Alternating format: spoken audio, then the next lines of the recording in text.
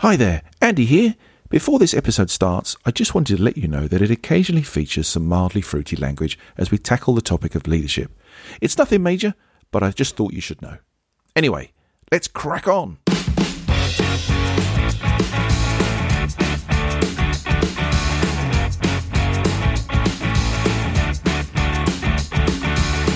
Hello and welcome to Sticky from the Inside, the employee engagement podcast that looks at how to build stickier, competition-smashing, consistently successful organisations from the inside out.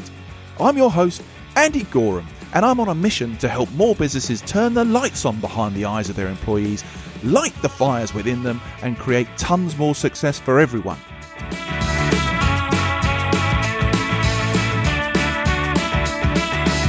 This podcast is for all those who believe that's something worth going after and would like a little help and guidance in achieving that. Each episode, we dive into the topics that can help create what I call stickier businesses. The sort of businesses where people thrive and love to work, and where more customers stay with you and recommend you to others because they love what you do and why you do it. So, if you want to take the tricky out of being sticky, listen on. Okay, much has changed in the world of business over the last 2 years at least.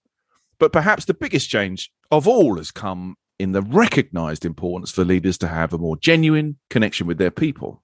And I say recognise because I personally think that this has always been important, right? But recognising that leaders need to have better human skills that project a real care and concern for people in their employ and that feels sincere has been one of those things that I think has really come into focus over those last 2 years. With employees needing and demanding more from businesses and leaders that they work with and feeling perhaps more empowered to take their talent and efforts elsewhere if they don't get it. Now, this has brought an interesting challenge for some leaders. It's challenged the beliefs and understanding of what leadership is for many and presented a tricky opportunity for some of them. Trying to develop a style of leadership that gets results, promotes trust in their teams, and feels authentic doesn't come naturally to everybody. But everybody's capable of it, I think. And it's that final piece I want to concentrate on today. Authenticity and what that really means for leadership. And today, I am joined by Tim Roberts from Enthuse Coaching. Now, he has brought his own fun, energetic, no-nonsense style to the world of exec coaching. He's recently launched a book called Breaking the Mould. I'm going to say volume 1, How to Be the Best Version of You, which tackles the topic of being an authentic leader and busting the behavioral myths of what some might call the traditional approach to leadership.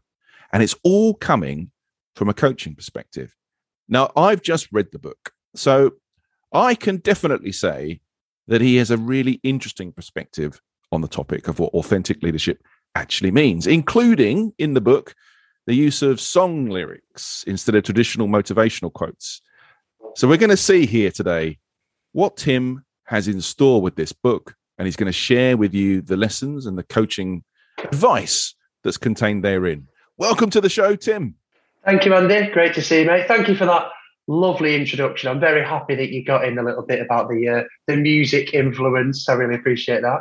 Well, I think that's something that comes out loud and clear when you read the book, in that it's a fabulous way of bringing another kind of trigger into setting up a topic or what it means. And actually, when I was reading the book, you forget what poets these people are with the lyrics. I mean, I'm one of those guys who probably doesn't hear lyrics properly and for years sings the wrong lyric to a tune when I hear it. Yeah, so actually, we're all guilty of that. In fact, in the book, there were a few lyrics that I was like, oh my God, those are the words, are they? Brilliant. So look, really enjoyed that. Tim, I've followed you for a while, so I know quite a bit about you. Not everything, going to find out some more today. But just for everybody's listening, how about give us a brief introduction to you, what you've been doing and what you're up to right now? Thanks, Andy. Yeah, so I'm a leadership coach and an inspirational speaker and author. I keep needing to remember to add that to the list. I should put that first. So yeah, as you said, I'm author of Break the Mould, Volume 1. So what does that mean? Because I guess there's hundreds, if not thousands, of leadership coaches, inspirational speakers out there. So the key thing for me is I take a no bullshit approach to helping people to become authentic leaders. the key to that, where I spend most of my time, is helping people to develop and apply their emotional intelligence. So aligns that is helping them to adopt a coaching style to their leadership. That's a huge part of being more authentic, is bringing in that coaching element to their leadership. Yeah, we come from, or are cut from, the same cloth on that front, my friend. There's nothing like, I don't think, running or participating in those sort of leadership development programs where you see people, and it is awful because it sounds like I'm from Pop Idol or Britain's Got Talent. They go on a real journey, and being part of that and seeing all those little sparks that happen throughout that program is one of the best things we get to do in life, right? I think that's a tremendous thing. It's a privilege. Yes, I think you're absolutely right. I think when I look back in my time doing that, certainly from when I was on, if you like, the other side of the table, and now as the facilitator, as the coach, I believe a big thing that comes from that is delayed gratification, which I think all leaders have to have. I think from an authentic point of view, we have to have that ability to see, like you said, without making it like X Factor. It is a journey. There's a part in the book I referred to that you're on this leadership of journey and then you retire. Nobody really masters leadership. And I think the key element for me in that leadership journey is that I want them to come to the end of it as themselves. So one of the big challenges, and to use the language in the book, I talk a lot about people fitting the mould. I think one of the challenges at the moment with leadership, well, not just at the moment, it has been forever with leadership development, is we put people through these leadership development programs and we get them to fit the mould, as in, here's somebody else's leadership style, here's somebody else's model, here's somebody else's success story. And then at the end of that journey, they've had a great time. Yet when they then go back to the real world and they're faced with the same challenges, it's very hard to think, oh, well, what would Belbin do with Angry Bob, who I manage? And all right, well, what would Simon Sinek tell me to say to negative Rita, who's moaning about the air conditioning again? And I've got Sue over here that all she wants to do is work all day with the camera off. How's John Adair going to help me with that? Now, look, I love all those people that I've just mentioned, and they absolutely deserve their place in leadership development. The key focus for me is enabling them to leave that journey and go, right, I know how I'll respond to Bob. I know how I can engage with Sue. I can look at this now from a point of view of understanding why Rita's miserable and create an environment where she can still be at her best and I can feel confident as a leader. And that's the key message for me, really, is it's about being your true, authentic self, because that's will help you to be confident on that journey. And most importantly, that's how you can really enjoy that journey as a leader, because many people become leaders and then suddenly don't enjoy what they do. And it's a bit, well, I'm here now, I can't step down.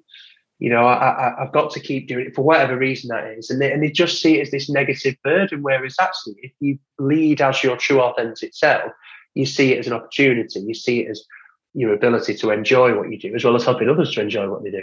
100%. And I think that comes through loud and clear as a strong theme in the book, as does the whole bit around, look, being yourself is a lot easier than trying to be somebody else, right? It's a lot less tiring. It's a lot easier to do. And people see through this crap of not being yourself, right? That's the biggest thing I kind of took from the book. And as I've said to you off air, I am a slow reader, right?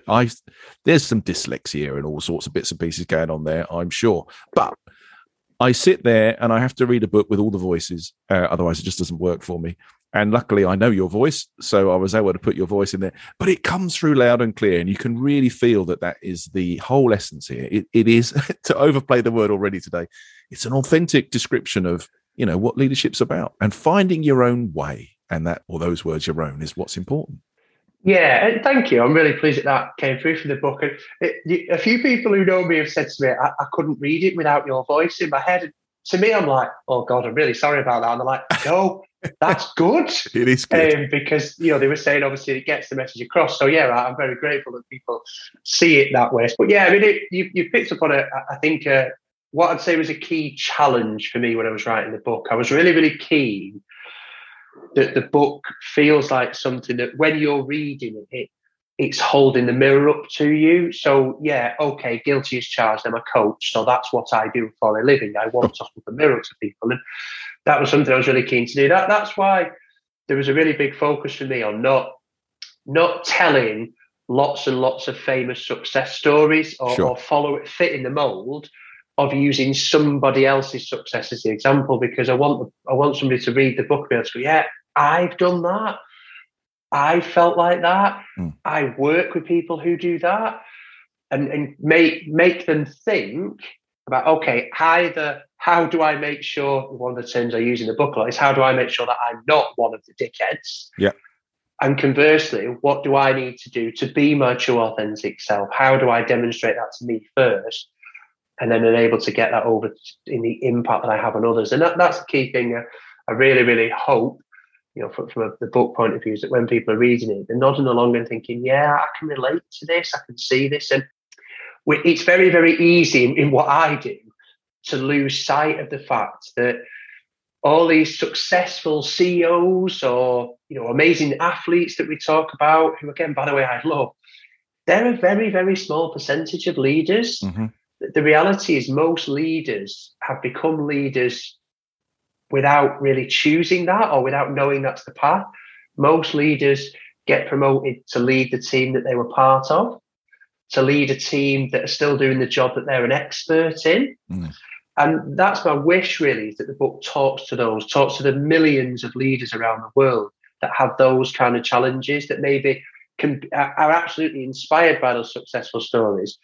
Yet on a day-to-day basis, I want them to be able to break the mold and go into work first of all, to want to go to work and to be able to turn up as their true authentic selves, to be able to recognize the thoughts and feelings that they have, the perceptions that's creating, and then be able to say, okay, for me to be able to overcome those challenges, the first thing I need to do is be my true authentic self.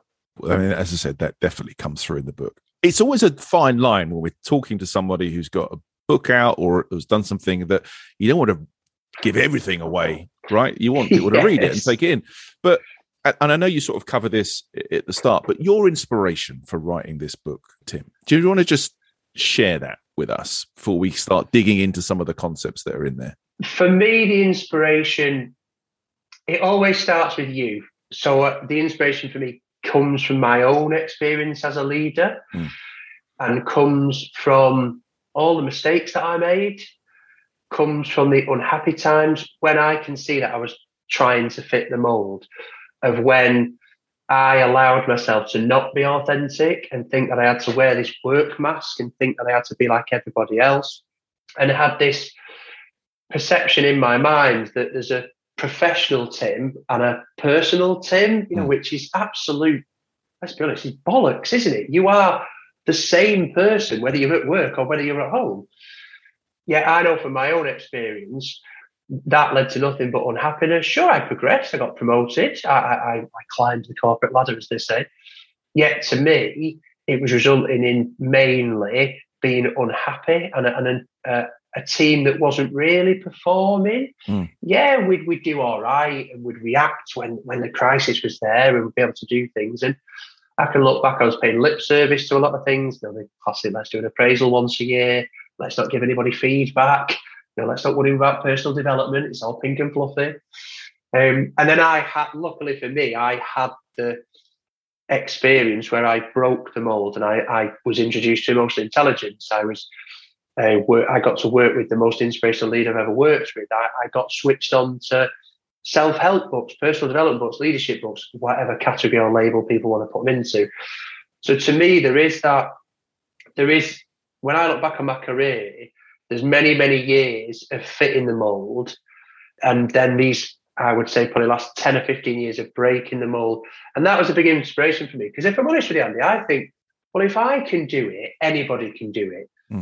And the reason I say that is because how I've broken the mold to be happy in my role, to have a purpose, to become a coach and inspirational speaker, is down to my emotional intelligence. It's down to my ability to recognize that, okay, I don't have to do everything that my thoughts and feelings tell me to do. That what people actually want from you is for you to be authentic, is to be your true authentic self, is to be your best version of you. They don't want you to fit the mold that the CEO sets for you. They don't want you to fit the mold of the culture of the organization or of what people define as a leader. They just want you to be yourself. And the realization for me is that you can do that and still be a better leader. Never mind daily, you can be a better leader. from that led to a lot of hard work for me, being qualified, accredited, experienced in what I do now, and went on that journey at a time in my life where probably a lot of other people are thinking, well, no, I'm settled now. I'm all right now. I'm in my job. I'll just keep doing what I'm doing. I'll just keep keeping my head down and fitting the mold. So I went absolutely. There's a great coaching question I like to ask people. It's that, what would happen if you did the opposite of the people around you? Yeah, great question. And that's what I can see I did. I was encouraged to do it. I took that opportunity. So a lot of the inspiration comes from my own experience, because I also know that there's many other leaders going through what I went through, and they just haven't yet had the opportunity to recognize, okay, I can choose how I respond to my thoughts and feelings. I don't have to do what everybody else does. And that will still enable me to be a leader. It will allow my team to perform. It will build relationships, because we're often terrified of being different, aren't we? So we fit the mold. And then a second part of the inspiration is, of course, to help other people. A big purpose for me is to inspire people to be their best version of themselves. And I'm very lucky in that I love what I do. I love my job. Some people hate it when you say that. Well, sorry, I've been in jobs that I hated, and I now love what I do. So, I want to give people the opportunity to feel the same. Whatever job they do, I want them to wake up in the morning, want to go to work. So a big part of me, being able to do what I love doing is to create a business that gives you the chance to work with people. And a big ambition of mine, my only lifelong ambition actually, after playing for Manchester United and being a rock and roll star, which by about age 14, I was never going to be a Premier League footballer. And I think rock star, I can't sing or play an instrument, so I had to let them go. So the only lifelong ambition that stuck me was to write a book. I remember being even in primary school thinking I really enjoy writing, and it was always this thing in the back of my mind. So I thought, well, why not? Why not? And then the inspiration from that comes from, if I'm going to write that book, I've got to make it authentic. As soon as we've chosen the title with a publisher and it's about breaking the mold, well, the book has to break the mold. Yeah. And I think it does, my friend. I think it does. I think in the way that you tell the stories, and particularly, I love the point that you make around telling relatable stories, because we can all tell stories of famous races or famous businesses or sports guys that have done amazing things and triumphs against adversity. Yeah. But how do I apply that to my day-to-day life? And so for me, stories like Steve's story in your book about losing his way and finding his way back to being him in a completely relatable, everyday context, to me, those are really powerful. I'm sure you're the same, but if I'm stood up in front of a group trying to help them find their leadership style, it's often the stories of me being an absolute arse and making masses of mistakes in the past that get the biggest reaction and get the most helpful comments back from people saying, oh yeah, I could really understand that. You made that really, really clear. Yeah, look, I have a catalogue of mistakes, but I'd like to think I've now moved on from. But it is those relatable things that make a difference. If people can see that I can apply it to what I do, I think that's the key. And the book delivers that in spades, my friend. Yes, thank you. Do you know, you picked on a really important point there, that you're right. When you're working with leaders, it never fails to amaze me when I'm working with them as a coach or as an inspirational speaker, or when I'm facilitating the leadership programs, and I'll share that this is a mistake I made. One of the stories I reference in the book is that I famously got punched by a young girl after dismissing her. That's certainly not what I wanted from being a leader. And when you share those kind of stories, people are suddenly like, oh, I've made that mistake. Oh, right. Okay. Yeah, I know about that. And you're right. It's helping people to see everybody makes mistakes. So that's the key authentic part of it. And, there's a key message there that too often as a leader, we fit this mold of I've got to be right. If I'm wrong, it's weak. And if I'm wrong, they'll challenge me. And if I'm wrong, no one will believe me or do what I want them to do. And, the complete opposite is true. When you break the mold as a leader and hold your hand up and go, I've cocked up there, guys. I called this wrong. I'm sorry. And ask them for feedback and engage with people. That is much more powerful than pretending it didn't happen, blaming others, almost ignoring the fact that you got something wrong, and giving yourself the chance to learn from it will always have a bigger impact. And I knew for me when I set out writing the book, I've read, I don't know, hundreds, if not thousands, of leadership books, and some stories are repeated. Yeah, of course. You read another book and you think, oh, here we go. This is a story of Netflix and Blockbuster again. Here we go. This is the same experiment that they did in this university. And look, they all have a place. They're all inspirational. What I wanted to do with the book is allow people to sit there and read it and think, yeah, this is different. I've never read about this guy losing his shit in an ice cream queue before. Yeah. I've never heard about somebody being given feedback about talking to the back of your head before. So to remember that, and yes, the authentic stories that are in there, I'm very lucky. I'm very grateful that a number of my coaching clients allowed me to share parts of their story. So Steve, that you mentioned, that's the story that ends the book. I can't think of anybody more fitting. And then there's a number of other real stories in there that I wanted to invite them to demonstrate this is where I was when I was fitting the mold and I had these challenges. And actually now I've gone back to being my true authentic self. This is now where I'm at. Yeah. And I hope from that people take confidence. I hope they read those stories and believe, I can relate to that. I want to change that for myself. And I hope that through reading the book, it enables them to do that. Well, if I take a sort of paraphrase approach to giving your definition of breaking the mold, it is getting back to that being your true authentic self, right? That's what we're really talking about here.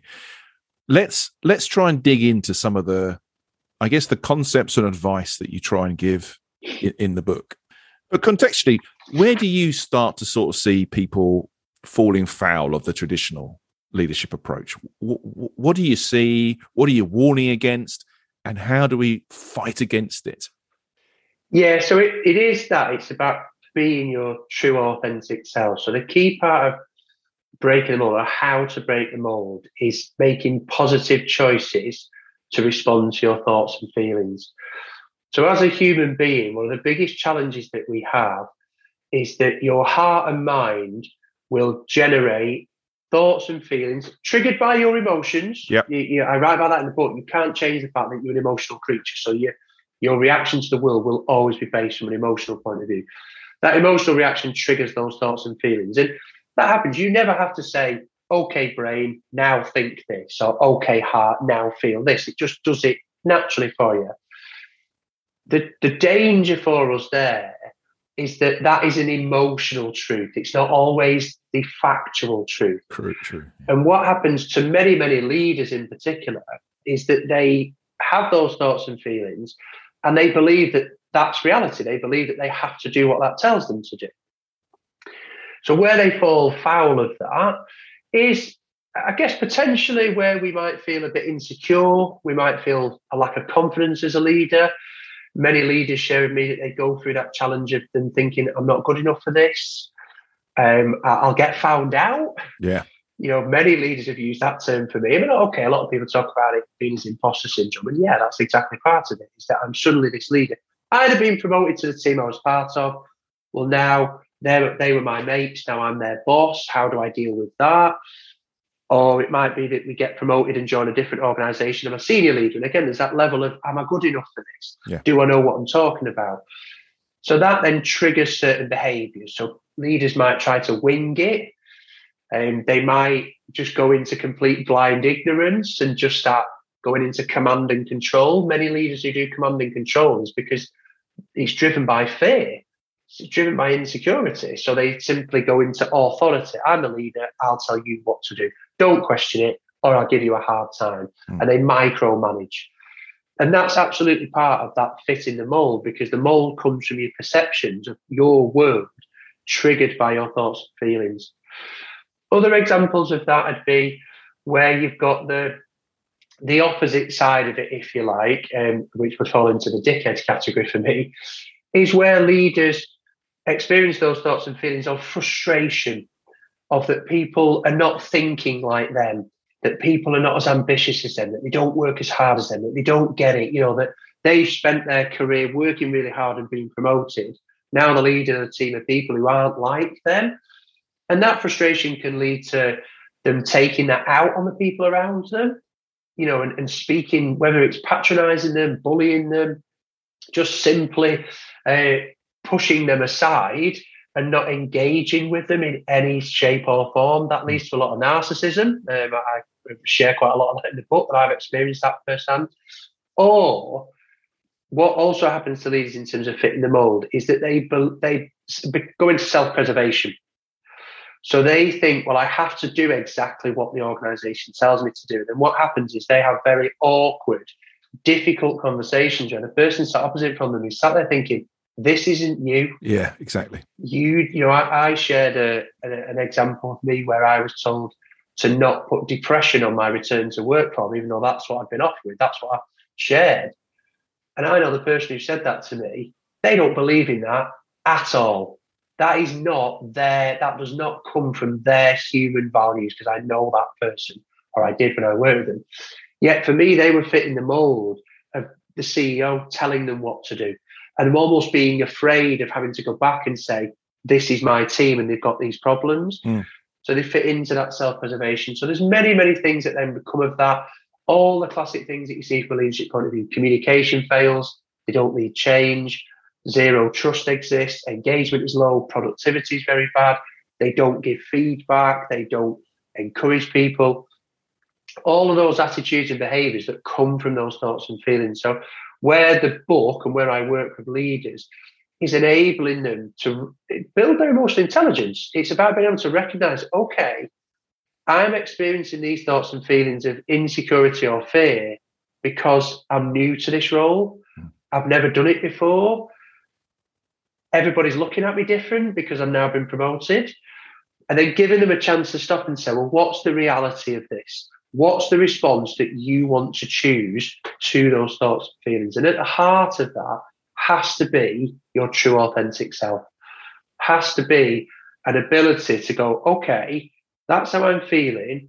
Well, my values are based on trust, integrity, honesty. So what I'll do is I'll go and have conversations that are aimed at building trust, that give me a chance to be honest. And the most important thing is that I'm going to demonstrate integrity. And I'm going to choose that as a response to those thoughts and feelings. Because the other opposite is, well, I'll just focus on results. I'll just tell them what to do. That's not my problem. That's their problem. And those thoughts and feelings don't go away. They actually intensify over time. So you're able to then choose a positive response based on who you truly are. And that's one of the key things I talk about in the book and I work with leaders is that we have to remember as a human being that when you go to bed at night and you put your head on the pillow, what helps you to have a really good night's sleep isn't that you hit a KPI or that you filled a position by recruiting somebody or that you cleared your inbox or you went to 20 Teams calls or you answered every one of your boss's phone calls for the day. Whoopee! It's that your heart and mind can subconsciously say to you, you lived up to what you stand for today. You demonstrated attitudes and behaviours that you want to be associated with, that align with the impact that you want to have on the people around you. So even though you have faced pressure from other people, you chose to respond in a way that lives up to what you stand for. And whether that's responding to the CEO and saying, no, I'm not going to do that, or it's taking that order from the CEO and going back to your team and having the open, honest conversation. You know, the depression example, you know, there's a very, very simple way to do that. You just respond based on what you stand for. And you say to the other person, what do you want to put on your return to work form? Don't worry about it. It's your choice. Yeah. Listen, my friend, you mentioned guys like Covey in your book from the stance of let's not just repeat Stephen Covey again. But I mean, you can't argue that the 7 Habits is a tremendous book, yes. Right? But everything kind of comes down to a choice at the end of the day. So your word choices, I think, is incredibly important. I mean, there's so much to unpack there. The use of emotion. I mean, it's one of the things we have to be really careful about. I think sometimes when we talk about this stuff with leadership development, because in one breath we're talking about emotion being an incredibly powerful driver to get people to come over the top of the trench with you and follow the cause and all that kind of stuff. And at the same time, it can be a complete derailer when it comes to making objective decisions about stuff, right? So that emotional intelligence of tuning in and working out, you know, when is emotion a force for good? And actually, when do I need to kind of just cool the jets a wee bit, I think is a key skill. And some people say I think some people just take it for granted. And it's a muscle you've got to you've got to work out, I think, to sort of build and understand and test. One of the things I really like is your use of, I think you've got this sort of map of the world, which is really about tuning into what that authentic self is, what those values are, and finding, to me, it's that center of gravity for you. And you know, when you know where your center of gravity is, it feels good and natural and everything's easy. When you're to the left or to the right of it, everything feels a bit unstable. And I think this whole thing of using your values to find and anchor your authentic self is so important as a leader. Yes. If you can't manage yourself, how the hell can you lead other people? Absolutely. You've articulated it better than I do. I talk about it always starts with you. You know, my message in the book is that you have to sort your own shit out first before you can help anybody else. And yeah, the map of the world is absolutely central to that.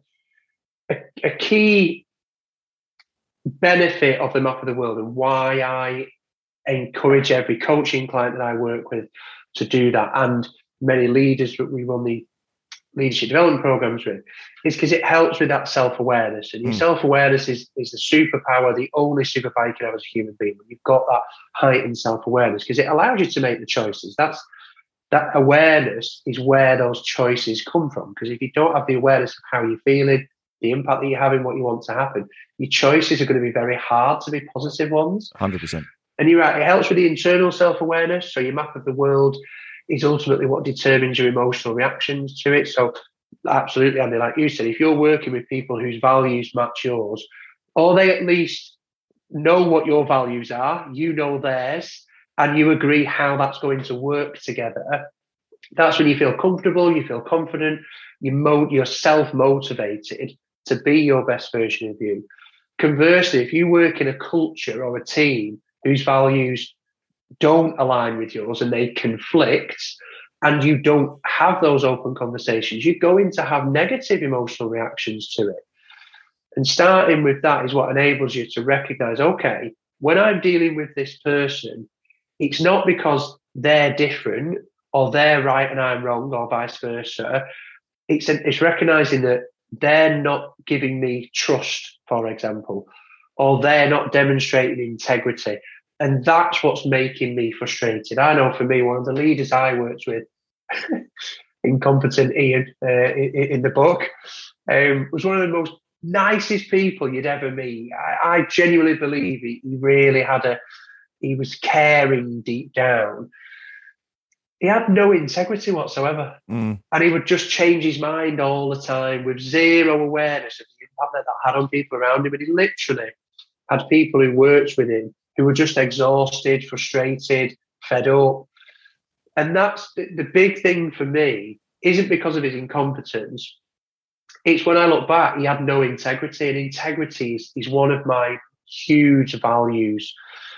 And being able to understand that allows you to choose a response, allows you to recognize, I don't have to allow Ian to piss me off.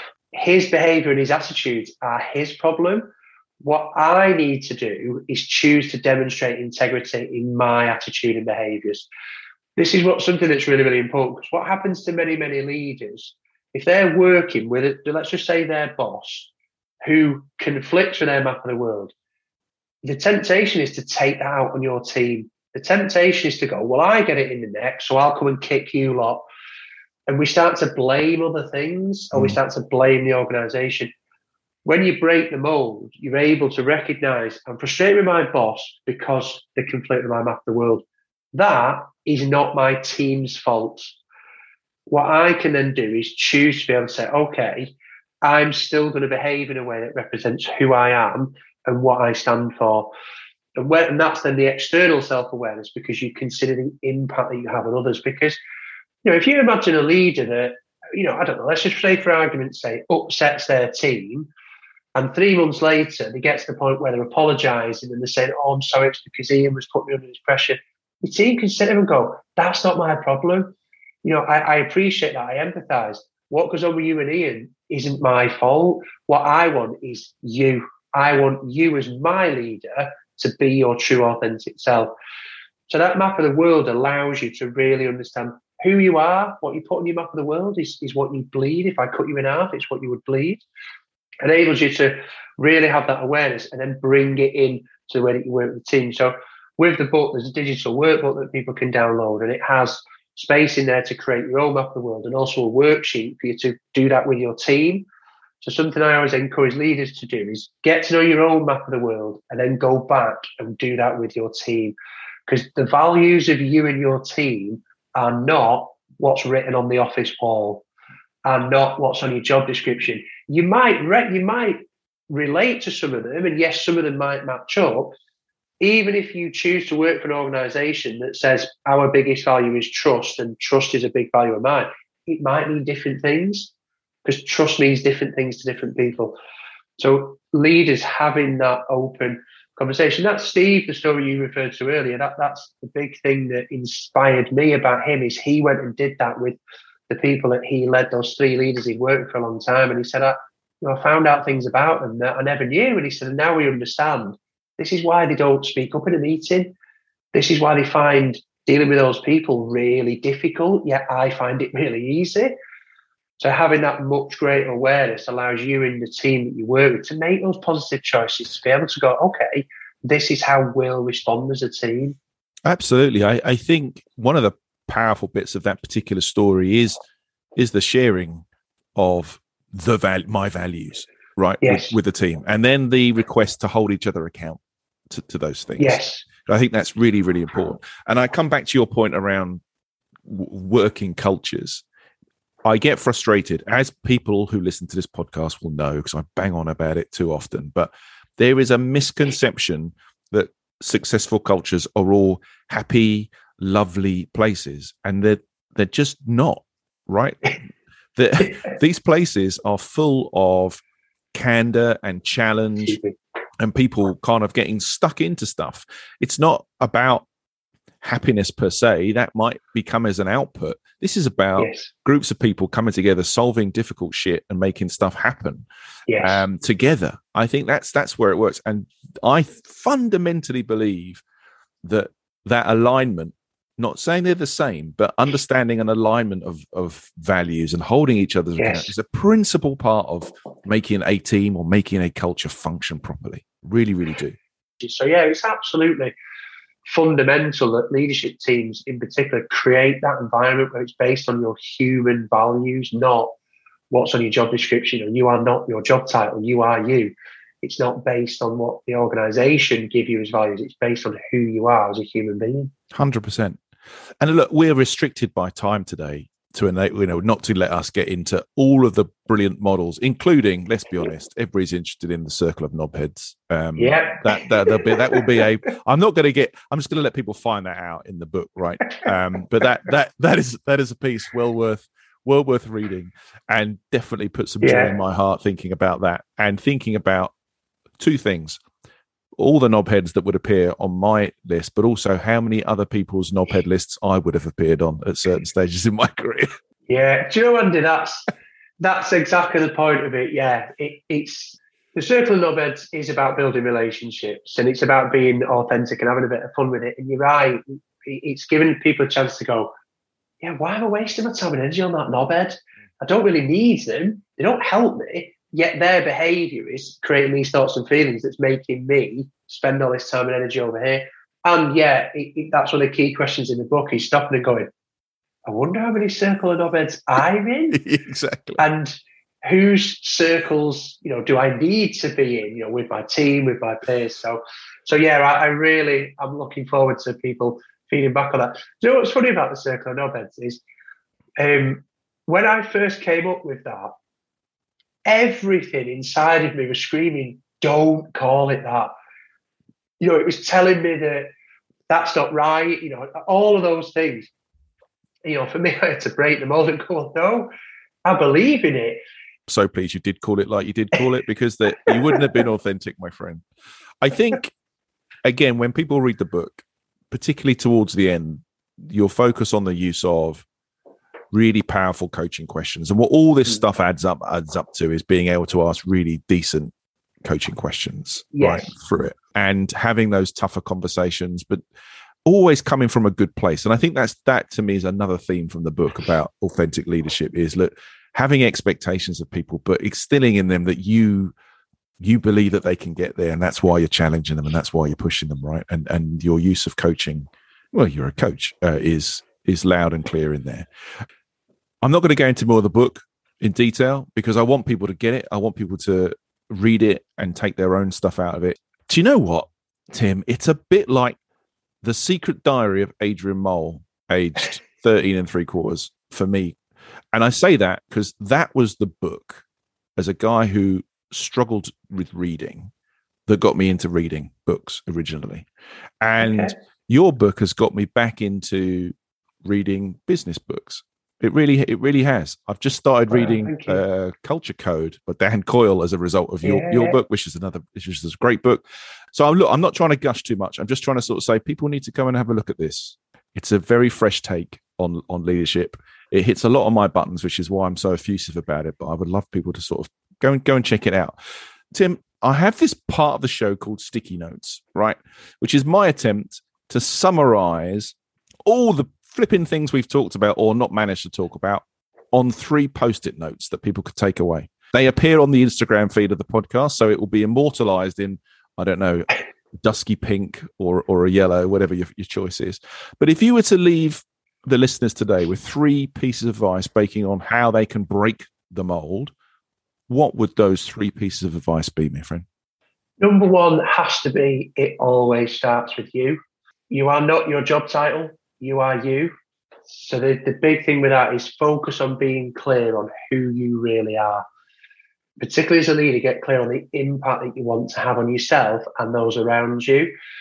One of the key things I always talk to people about is in the good times and the bad times, people remember you for how you behave. And I often challenge people on that, is to say that if I ask a group of people to fill a flip chart with all the great business results that leaders have got, they'd struggle. Whereas if I say, fill that flip chart with all the behaviours and the attitudes and the impact that leaders have had on you, they'd need an entire wall. So really be clear that it always starts with you. You always have a choice in that. The way other people behave is not your problem. Your only problem is choosing the impact that you really want to have on others.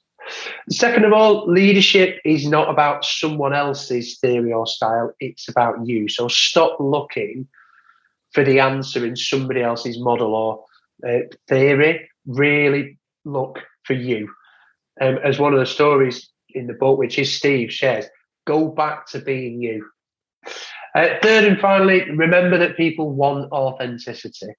We are naturally attracted to authenticity. So break the mold by choosing that positive response to your thoughts and feelings. And within that, remember that emotional intelligence will get you further in life than anything else. There's 3 brilliant pieces of advice there, and they sum up the book beautifully. So talking of the book, Tim, where can people get hold of it, my friend? Amazon, unsurprisingly, as the first one. As my publisher tells me, you live or die by your sales and reviews on Amazon. This is literally the world's biggest bookstore. So yeah, they can search it. They can just simply go to Amazon, search my name in books, or search Break the Mold in books. They can get it from my resource website, which is italwaysstartswithyou.com. So I sell the fancy pants version of it, where if you want the signed hardback with some enthused goodies and access to the digital workbook included in that, then you can buy it direct from me. But the easiest way when this podcast finishes, just go to Amazon, search up Break the Mold, and you can buy it on the Kindle version, or you can get the older paperback delivered to you. Brilliant. Well, I encourage everybody listening to go and check out Break the Mold. I think it's a fantastic book and told with a really fresh perspective. Well, thanks very much for your time, Tim. I really appreciate you coming on. It's great to speak to you. Great to see you. And very best of luck with the book sales, my friend. Thanks a lot, Andy. I really enjoyed our chat. Keep smiling. Keep being you. Thanks, my friend.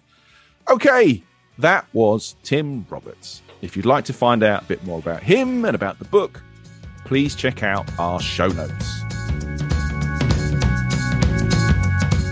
So, that concludes today's episode. I hope you've enjoyed it, found it interesting, and heard something maybe that will help you become a stickier, more successful business from the inside going forward. If you have, please like, comment, and subscribe. It really helps. I'm Andy Gorham, and you've been listening to the Sticky from the Inside podcast. Until next time, thanks for listening.